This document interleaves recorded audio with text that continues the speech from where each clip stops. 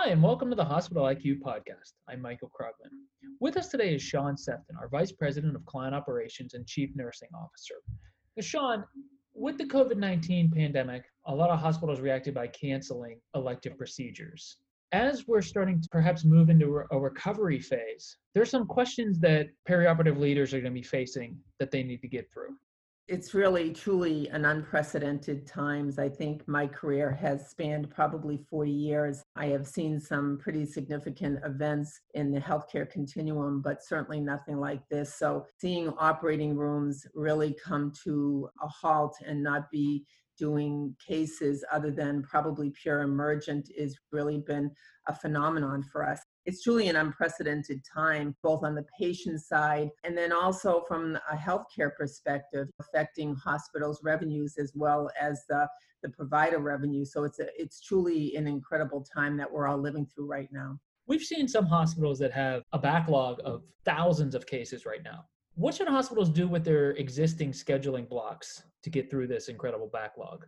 It's really something that I think all organizations are starting to really look at. I know from our perspective, the clients that we work with, we're talking to them daily about what their next steps would be.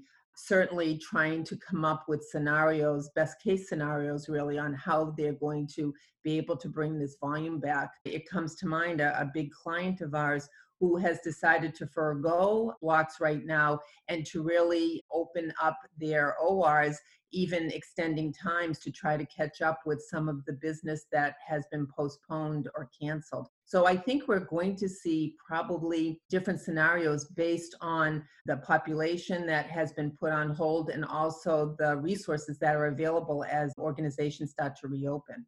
An obvious solution to creating more OR capacity seems to be extending hours, whether going deeper into the night or even on weekends. But what are some of the drawbacks and the strains an enhanced and extended schedule creates?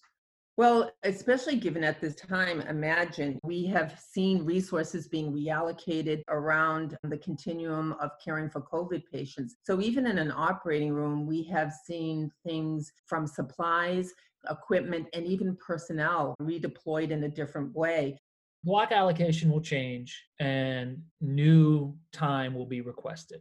And staffing is in a flux, and resources are in a flux, and rooms are in a flux. From an administrative perspective, how can this all be tracked and build the most efficient system possible? This is where having the data and the analytics and the workflows that are incorporated with that are going to be really needed, really to proactively manage that current and now going to be the future operating room schedule to optimize the capacity and the predictability is going to be really at the forefront. We're going to see organizations really need to rely on all of that information and those automated workflows that come out of having that kind of technology and software in order to really get things back online. And then also knowing and having information, again, using software technology to let us know what the bed capacity is going to be. It's not just about turning an OR back on and bringing cases in. It's really thinking the full continuum of that care. But on the other side of it, Michael, one has to think about too, post-care. Will I have room in my PACU? Will I have room on my inpatient units? What is that going to look like? And so using technologies and that continuum in an enterprise system, much of what we have at Hospital IQ, I think is going to be really a cornerstone for a lot of these organizations. Most importantly, realizing that we're moving into a new normal and it's going to be this way for some time, and we're all going to have to be nimble to get through it. I would absolutely agree. I don't think we know what new normal is going to be. I don't think anyone thinks that it's going to just go back to the way it was prior to the middle of March. It will be an opportunity that will help us have some insight into our business. I think the new norm will be something that's different. I think looking at the way, for example, even blocks or the way we measure them may be different. I think there's going to be some new methodologies and new trials and errors that are out there. But I think in the end, we will recover.